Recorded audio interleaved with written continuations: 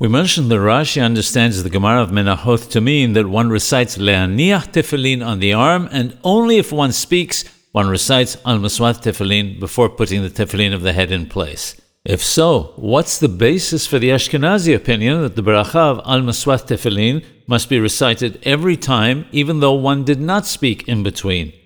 The answer is that Rabbeinu Tam in Tosafot understands the Gemara differently.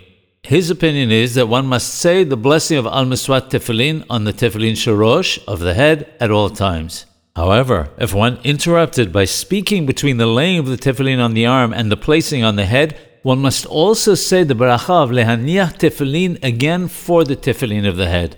Therefore, the Ramazal rules that Ashkenazim should say al Miswath tefillin on the tefillin shorosh every time.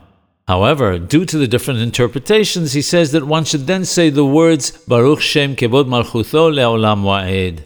These words must only be said after the tefillin of the head is in place. Unfortunately, there are those who say it right after the bracha of al Miswath tefillin. The problem is that saying those words before wearing the tefillin shorosh constitutes an interruption.